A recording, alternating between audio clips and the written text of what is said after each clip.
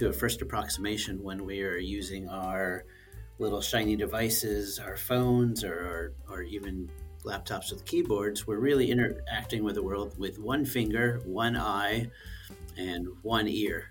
And that's a very impoverished view of how we are brought into the world as humans. We have so much more ability to experience richness in the world, and I'd like to be able to take part in that. If we take something like a typical phone interface, the designer has complete control over what one is seeing at any moment. It's deterministic which pixels are on screen.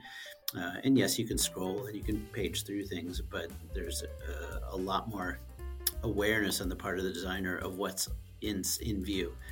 Now, if you extend that to an immersive experience, and this should not be a surprise, someone can look wherever they want very, very quickly with no barriers, which means that it's very hard to marshal that attention of the user.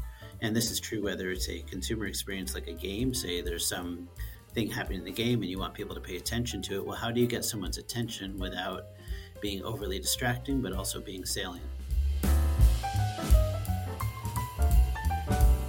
When doing any design work, I think it's really important for the designer, myself, or other people to be really honest about what they're trying to optimize for. Because all design, and I'm going to separate design from art, and this is why design is more like engineering. All design and engineering is a question of trade-offs. There's never a best answer. There's a qualities you're increasing, and when you do that, some things are diminishing.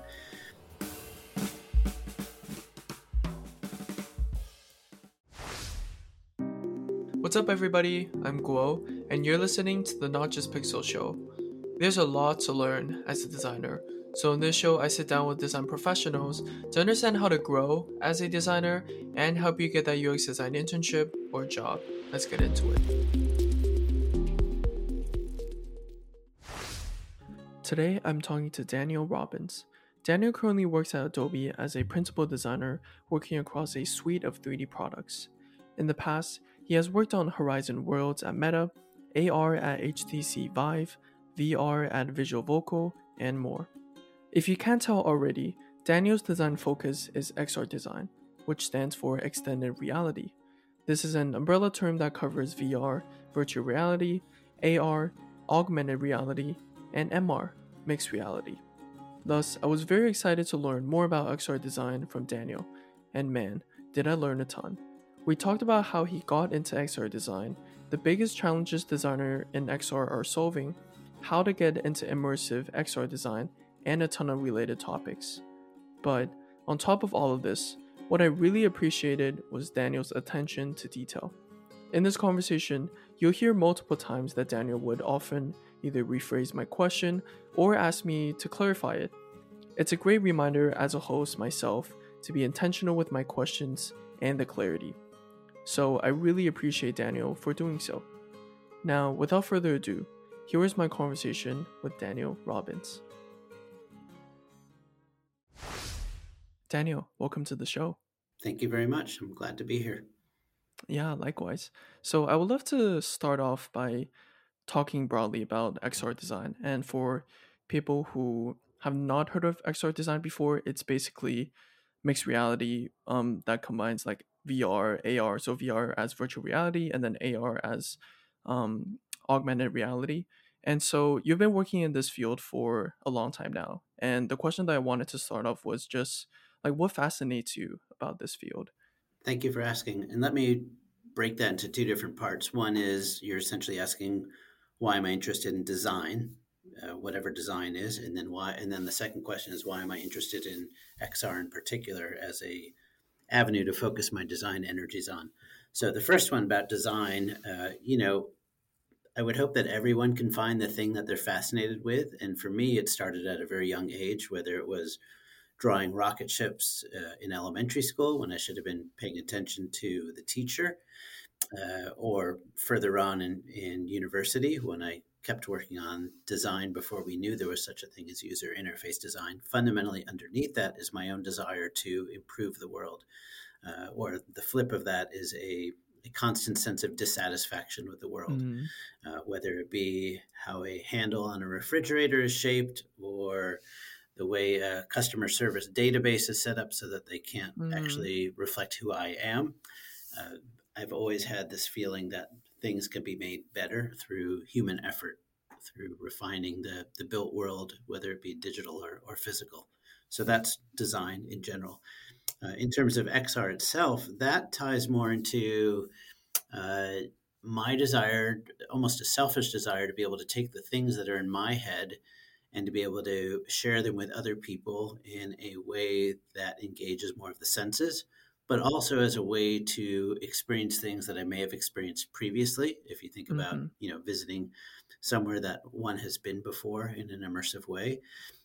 And then also an acknowledgement that we are full bodied people, and that to a first approximation, when we are using our little shiny devices, our phones, or even laptops with keyboards, we're really interacting with the world with one finger, one eye, and one ear. And that's a very impoverished view of how we are brought into the world as humans. We have so much more ability to experience richness in the world, and I'd like to be able to take part in that and to bring that to things, whether they be around productivity or even consumer entertainment experiences.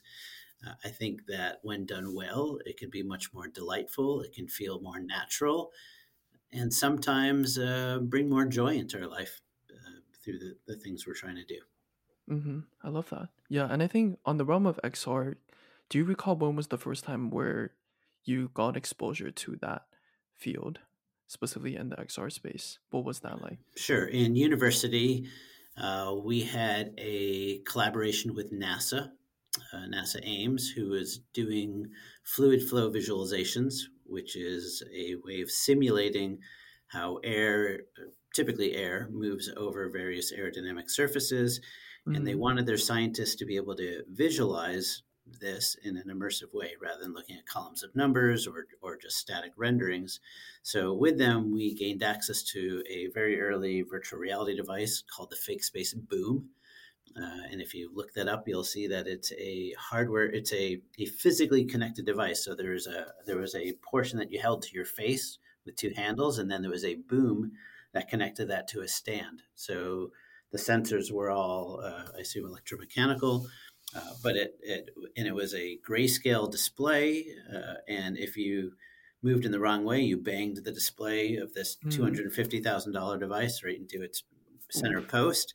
Yeah. But it was really fascinating to be able to, rather than have to, move a trackball or a mouse or a bunch of cursor keys to change one's view in separate atomic dimensions, that I could just, put this thing next to my face and move my body around, and then I'm moving around some virtual world. So Mm, that's probably circa 91, 92, something like that, maybe.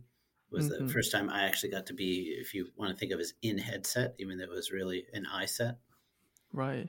No, I'm sure that was definitely like a eye-opening experience. I'm curious, like, do you think understanding of the hardware itself is helpful for, let's say, anybody who's interested in this XR space and VR, AR in general?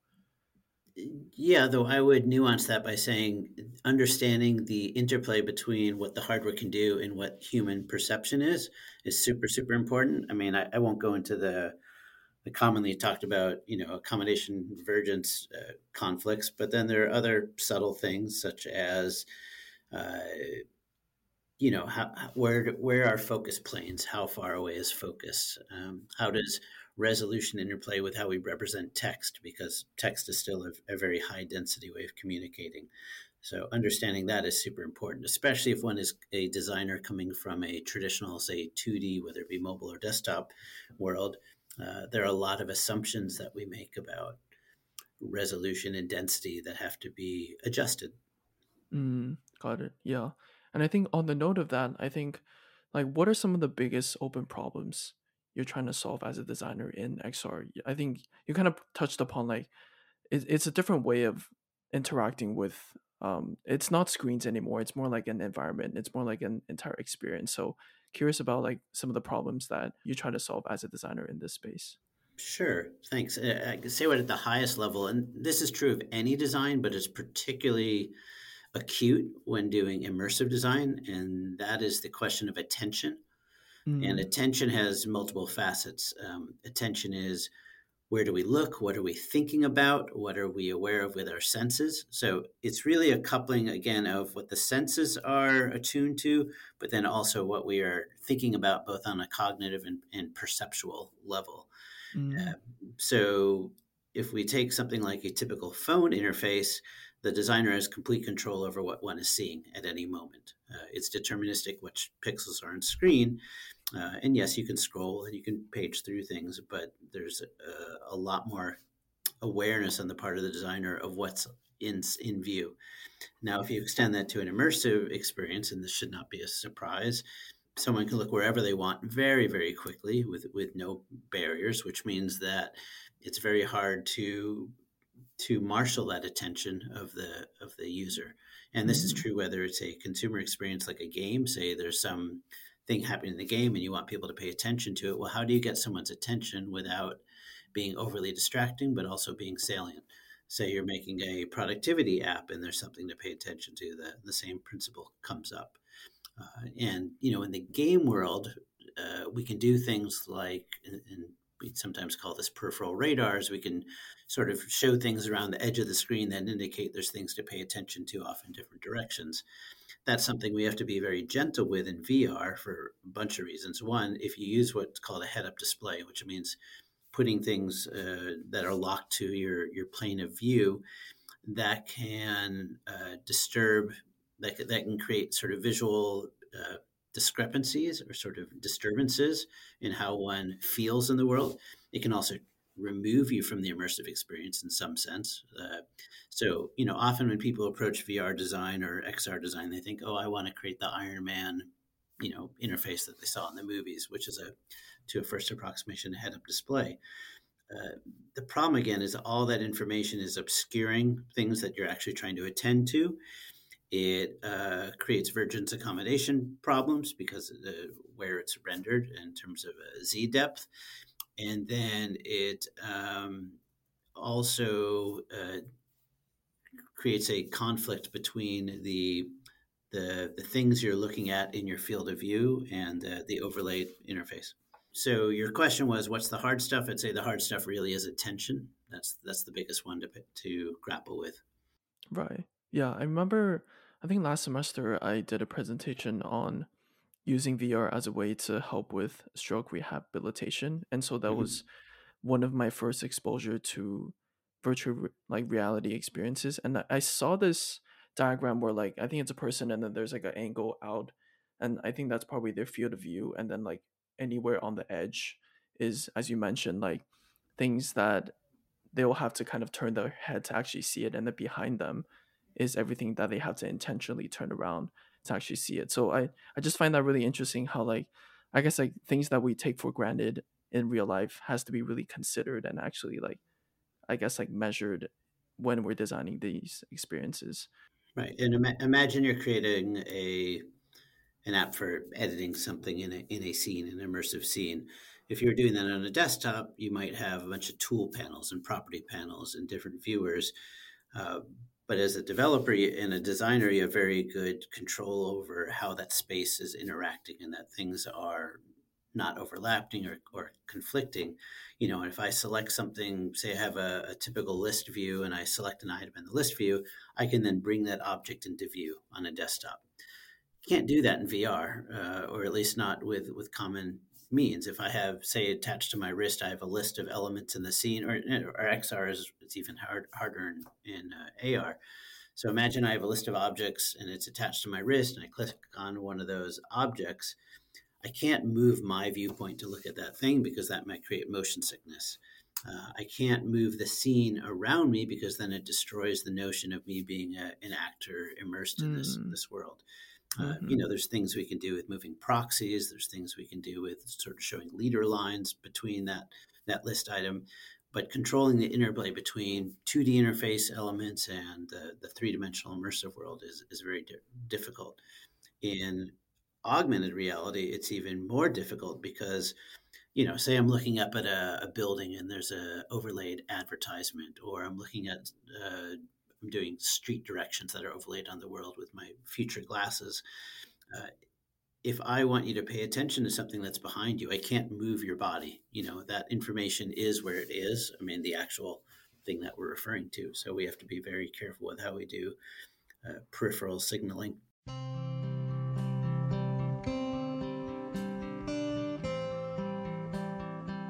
I feel like these are all really important concepts for like people who want to like learn VR and also obviously AR as well. How would you recommend someone who has never learned this before to start if they are interested? Like what are some of the I guess like actionable things or steps that they can take? So I do want to make sure that we acknowledge that there are barriers to entry in Mm, encountering some of these technologies. The biggest one being cost, of course. mm, To acquire a VR headset, certainly it's not $250,000 like it was when I was in university, but mm, still $300-400 is money to be spent. So mm-hmm. I just want to acknowledge that's a Yeah. barrier to entry. If one has a way of acquiring or borrowing those kinds of devices, then they are actually in a very advantageous position because there's a few free applications that run on these headsets that allow people very quickly, without any deep technical knowledge, to mock up. When I say mock up, I mean to create an approximation of an immersive application. So, say I decided I wanted to mock up something for doing retail sales of Mm, shoes, for what, and I come up with any number of things. yeah. If I was able to acquire or borrow one of these headsets, I could use an application like Shapes XR or there used to be an app called Maquette, uh, Mm, and people can even, take things like Gravity Sketch or Archeo and try to use them to mock up these experiences.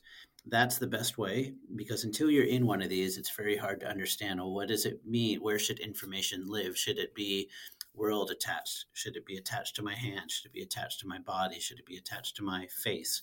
mm, And the only way to really grapple with those, other than putting sticky notes all over the actual world, is to mm, be in one of these headsets and to use again an application like Shapes XR where you can very quickly mock this up. right. That will also start to give you a very quick understanding of how does text look? How do I manage attention? How do I distinguish between interface and object? That's a Mm, very interesting one as well. If I have a virtual cube sitting in the world, is that cube an object or is that cube actually part of the interface? And where are the boundaries between that? It also encourages people to start thinking about state. How do I help people understand how interface elements and objects in the world, whether it be virtual or the real world overlays, how those change over time or in response to different user events? So that's a very long. So that's part one of the long answer. So part one is play. Essentially, yeah. what I'm saying. If you have access to the still expensive hardware, if you have access to that, the applications thankfully are free. Mm, So get in that and play with that. yeah. In terms of principles and learning from other people, the internet is your friend. A lot of people have written a lot of things and shared it freely, which is awesome. That said, I would say there aren't many design conventions yet. I can't tell you, if you want to have a text entry facility where, someone can cut and paste, I can't say there's particular best practices in VR. Different applications do these things differently. So when you read an article or a research paper that says, here's a method, understand that method in the XR space is contextual to the particular thing they were studying or Mm, creating. The follow-on of that is that it's a wide open area. It's a green field for new entrants into the world of design to bring their own perspectives and their own ways of interacting with the world. So while I would want one definitely to stand on the shoulders of previous design, also understand that so much of that is built in very specific contexts. And mm. you, as a new designer, get to create your own world. And it has equal validity to what has gone before because it is such a new space. Mm-hmm. Got it. Yeah. So to recap, obviously the first part is play, which Yep. is whether like borrow or like if you have the money to actually purchase a device, then you'll be in a very advantageous spot where you can actually use applications as you mentioned previously to actually build all these experiences. And then the second part is the principle part of things. So understanding I guess like the best practices, but also be skeptical, skeptical in a healthy sense. Just know that there aren't actually like quote unquote like I guess like official principles for VR and like AR designs. So Right. definitely Yeah. great to keep in mind.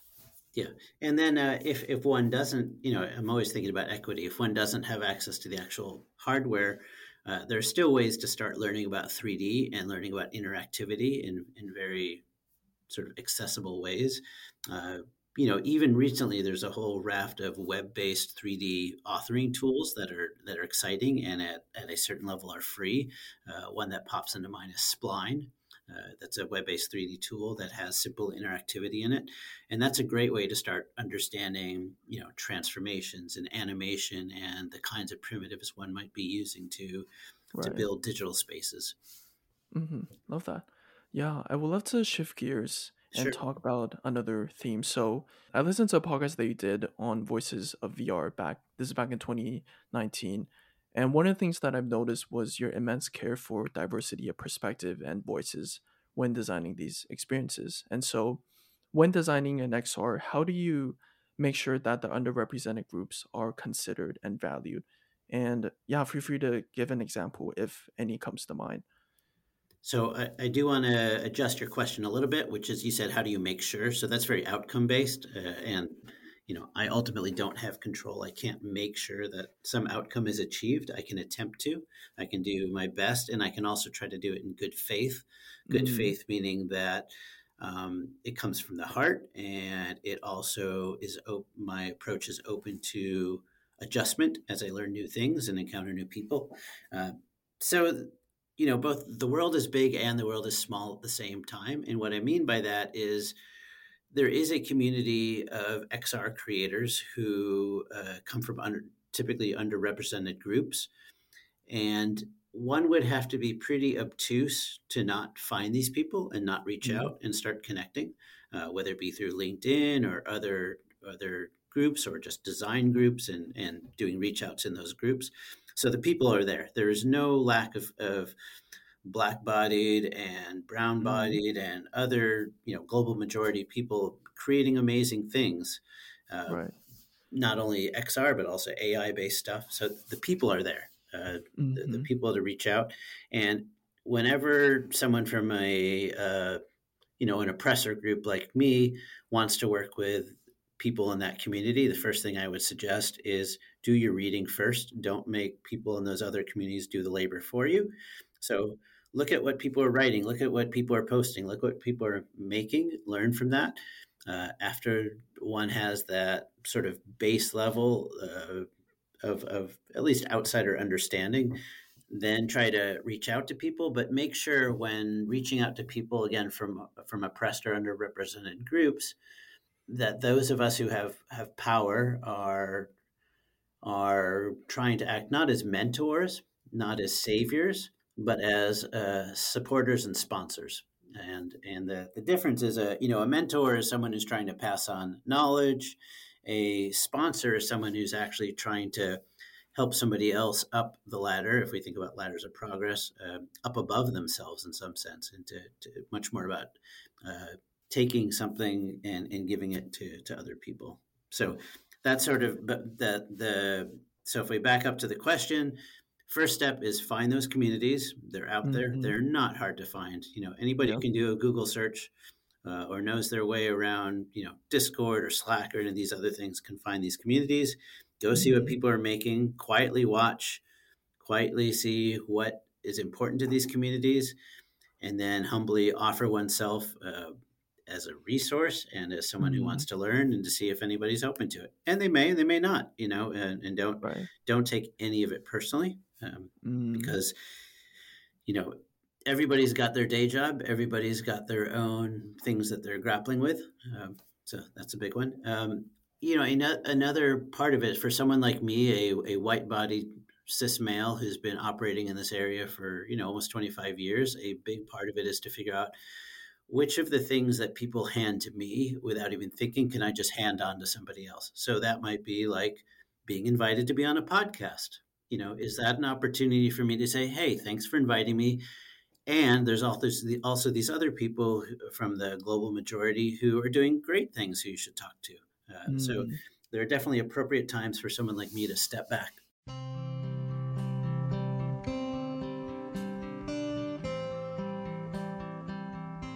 Yeah, I would love to also touch upon another topic that you talked about in the podcast, which is about documentation. And you mentioned the importance of documenting design rationales by writing them down. That's like your method.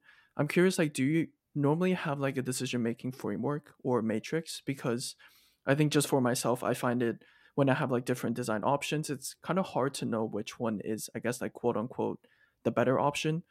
So just curious to hear your take on that. I would say yes, but it's not formal. I mean, some of this is has to do with my own context, which is I came up in the world when there weren't design textbooks, there weren't design programs, there weren't design classes, there weren't even necessarily the job titles. So I never even formally learned any of these frameworks. Certainly, I've picked them up here and there informally in the workplace, but my own personal orientation is not to over-index on those. That said, when doing any design work, I think it's really important for someone, for the designer, myself, or other people to be really honest about what they're trying to optimize for. Because all design, and I'm going to separate design from art, and this is why design is more like engineering. All design and engineering is a question of trade offs. There's never a best answer. There's a qualities you're increasing, and when you do that, some things are diminishing. But let's get super real. Let's take a particular case, something dealing with at work right now. We have a particular, it happens to be VR app, but there could be a pass through XR mode as well. And we're doing a lot of work around locomotion, which is how does one move through the scene, or how does the scene move around you?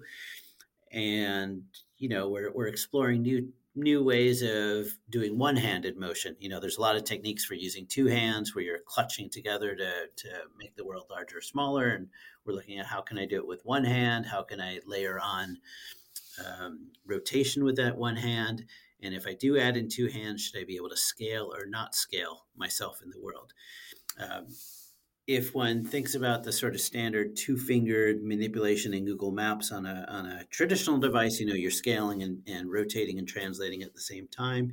We can do that in VR. Lots of apps do it. But there's an internal debate within our own group for this particular application we're making about whether we should allow scale. Should we allow you to change your scale relative? The framework for answering that question, sort of in my mind, has two different facets to the rubric. One is, how important is it for me as the user to have a constant sense of understanding my scale in relationship to the objects I'm giving my focus and attention to? So that's one criteria. So I'm not necessarily going to call it a framework. I'm going to say there should be a set of criteria. What's the thing you're optimizing for? So in the particular application we're working on, I would say it's super important that someone always have an understanding of how big a thing is that you're looking at, whether it be a shoe, whether it be a car, whether it be a building. You need to understand how big it is. That then has to be negotiated with the other desire, which is, well, gosh, I'm not in the real world. I have some magic abilities. How can I move? If I say I'm looking at a building Mm. and I'm at the ground floor. Now I want to be up on the top of the building. Do I have to clutch with my hands to move over and over and over again to essentially climb the wall of the building in real world Mm. scale to get to the top? Or can I temporarily make myself super large and then move relative to the world in very large amounts and then scale appropriately to be standing on the top? Right. So those two so the question then for the second becomes, how important is it to be able to move around quickly? And will moving around quickly remove that sense of scale? And for that, ultimately, you have to do user studies. You have to bring people Yep. in and you have to ask them, can they make judgments about scale? And then you can start to say, well, maybe they do, but we'll say that there's different phases in the usage of the product. And at some points we are doing locomotion and other points we're making judgments. And maybe people can move back and forth between those. But what you should notice from the way I'm talking about this is throughout this are the threads of trying to be really honest and concise about what we're trying to optimize for. So in that particular overly verbose description, we're trying to optimize for having a sense of scale, but we're also trying to optimize for getting around the world quickly. And how do we do that? And something has to give at some point. Either we multiplex things over time, or we do things like teleportation so that you might have to reacquire a sense of location. Um, but those are things to grapple with. So the long answer to your short question is, do I use frameworks? The answer is no. Do I use criteria? Do I use ways to judge? Is this the right path? Definitely. Mm. And it sounds like these criteria are also like transform into questions that can, it's like, I guess, like prompt like different kinds of solutions to these criterias. Sorry, can you help me understand your question more? Yeah, yeah. So it sounds like the criteria that you listed out. First one is about scale. It sounds like there's often also, like, I guess, like a how might we question, or like a question about that criteria that maybe will prompt, like, I guess, like further discussions and also potential different solutions. Yeah, and I think it's really important to own up to which of these things are assumptions that we have coming into it. So if Mm, I'm designing a particular thing, I might come in with the assumption that people can only have a sense of scale relative to an object if they're one to one with it. mm, But that's an assumption. I don't know if that's true. You know, if I scale up a shoe so it's the size of a house, do I still understand that it's a shoe, or do I think that is a shoe size thing, and I'm looking at the detail of the stitching, mm, or do I think it's actually a big house, that someone mm, made in the shape of a shoe. uh, right. so we come into these things, all of us, with biases, not just cultural biases, but culture. If I saw a shoe the size of a house in the real world, I might think that's not a shoe. It's some sort of crazy art project. In VR, maybe that's not true, or AR. So we have to interrogate our own assumptions, not only about culture, but also perception, and be very flexible about it. Yeah, maybe people are really good at sensing scale, or maybe there's other cues that we can add to the environment that really reinforce the actual size of a thing. And sometimes we have to go back to first principles. Sometimes we have to look at research work that's happened. That said, a lot of the prior research, again, is in the context of non three dimensional displays, whether they be on desktops or other or projected displays. So we have to take a lot of prior research with a grain of salt, or try to reproduce the results. Reproducibility is certainly important. Also, understanding that there's a variability in people's ability to navigate these three dimensional spaces, different degrees of propensity for motion sickness, Mm, and that's really important. So, as an example, and I do think grappling with bias is really important. I tend not to feel any motion sickness in VR, which is actually a problem because it means I can design things that'll make most people sick. And I think, oh, it's a fine design because it works for me. But I have to remove myself from my own frame of reference. And the only way to do that is to talk to other people and try things out with other people.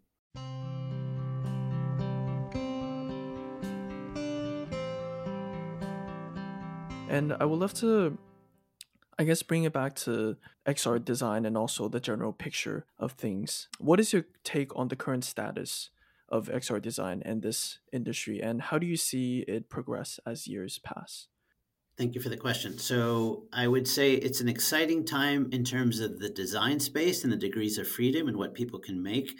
I don't like the term democratization because it implies essentially that things are free, and they're not. Everything has a cost, even if it says it's free. That said, the tools really are very, assuming you can get your hands on a headset, the tools for exploring new designs are really quite accessible, and that's really exciting. I think of it as analogous to the early days of Flash, which was a sort of an animation interactivity runtime that for a while was accessible on the web. And when Flash came out, you saw a ton of weird, kooky designs, everything from ways to navigate a website to proceed through different information spaces. And most of it was really very unusable, but it was very exciting, and it allowed a kind of freedom to a much wider audience than had previously been available. And I think we're at that point with XR design to some level.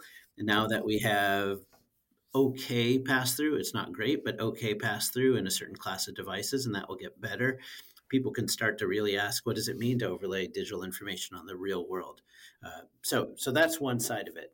The doom and gloom side of it, though, is that obviously VR XR adoption in the real world has not been at the levels that many of the entities that have spent billions of dollars on this had hoped. And there's lots of reasons for that. One is that we've done such a great job at creating phones and phone-based experiences that it's really hard to displace that. Also, our fundamental characteristics of solitary versus social experiences. I can, be on the bus and hold up my phone and show what's on it to somebody else. If I put on a headset, I'm not doing that. If I put on AR glasses, I'm not doing that.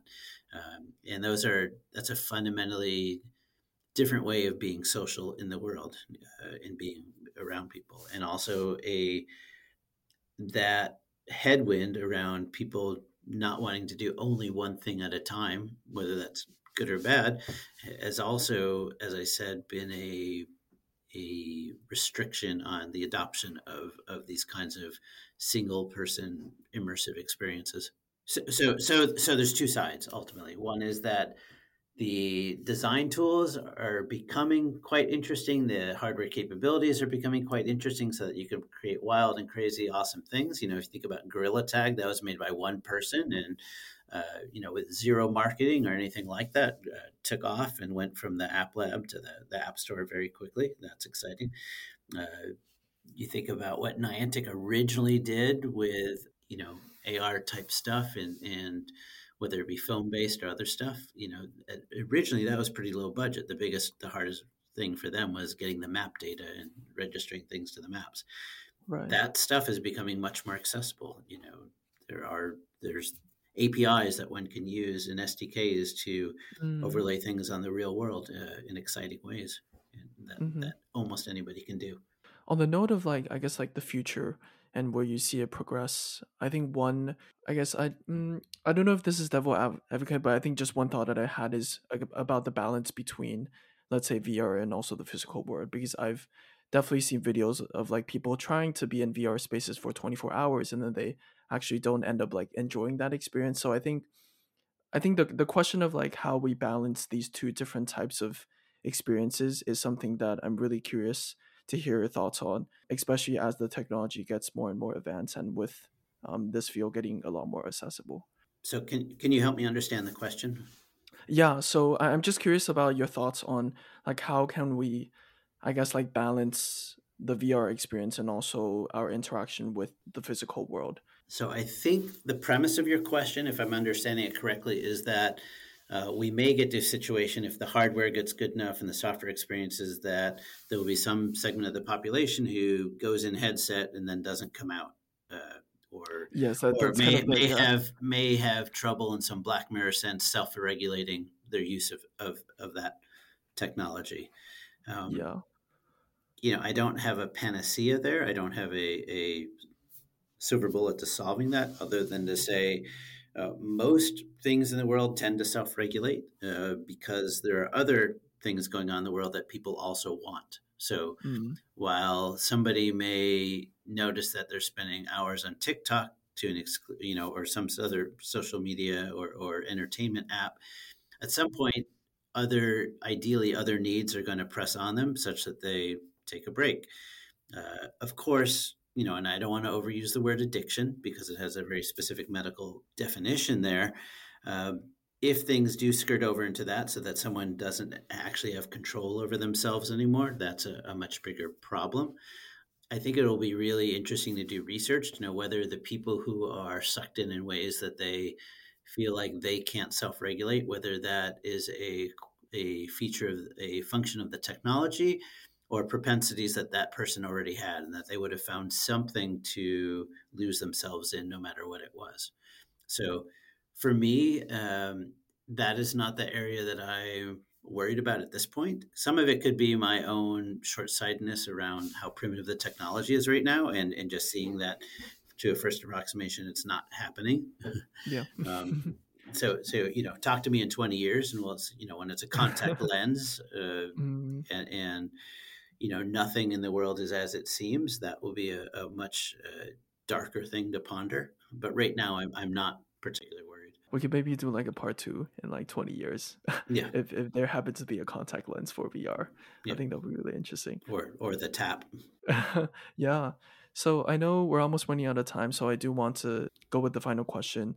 Um, if you're now facing yourself but 20 years old, what career/life advice will you give the young Daniel? Plastics, plastics, plastics. No, what I would what I would say to myself is, again, I also want to ground this in that different people have different mobility in the world, different Mm, amount of privilege and ability to grab what they want, or immerse themselves, if we want to say that. mm, yeah. So when people come in and say, do what you're passionate about, that is a very, in some sense, an arrogant statement, because it assumes that someone has the freedom to do that. I would I would certainly hope for anybody out there that they could do the things that they love doing. More importantly, and that they can find a way to pay the rent, because and healthcare, unfortunately, in this country.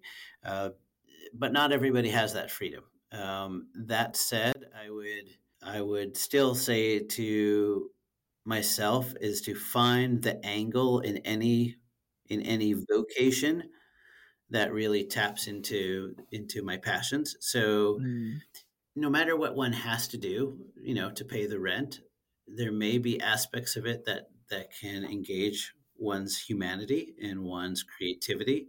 It's tough. If I'm on a factory floor, I may not be rewarded for being creative. I may not be rewarded for being overly social, and that's tough. So I don't know right. necessarily what to offer there. Mm-hmm. Um, and also in certain professions, people may have less energy when they're not doing those things. When they come home at the end of the day. Whereas I've always had the amazing fortune to have a lot of energy and be activated and rewarded for being creative. So I don't think your question is, while your question may be simple, I don't think the answer is simple. What would I say to myself? Is I'd say, you did great. You did awesome. The world worked out for you. It really was your oyster. Awesome. That's great. But please, along the way, try to give more to other people as much as possible. Um, but I think your question you're really asking is like, what field? Like, should I learn how to code? Should I paid more attention to AI? Should I have done this other thing? It's like, no. My path worked out spectacularly well for myself. And then your between the lines question is, what would I recommend to somebody else? And again, that depends on what position they're in, what advantages they have, what they don't have. So I don't have a simple answer to that. It's interesting to hear like different people have like different answers for this question, and I think it's totally up to interpretation. So I really appreciate the different angles that you took for this question. And I think with that, that rounds off the episode for today. So Daniel, just wanted to say thank you so much for taking the time. And thank you. Thanks for reaching out. And I hope I get to connect with a bigger audience. And I hope in the future we can also make this platform available to a more diverse group of people who have amazing things to share. Hey there, thank you so much for listening to this episode. I really appreciate your time. And again, before we say goodbye, my name is Guo, and you've just listened to the Not Just Pixels show, and I'll see you in the next episode.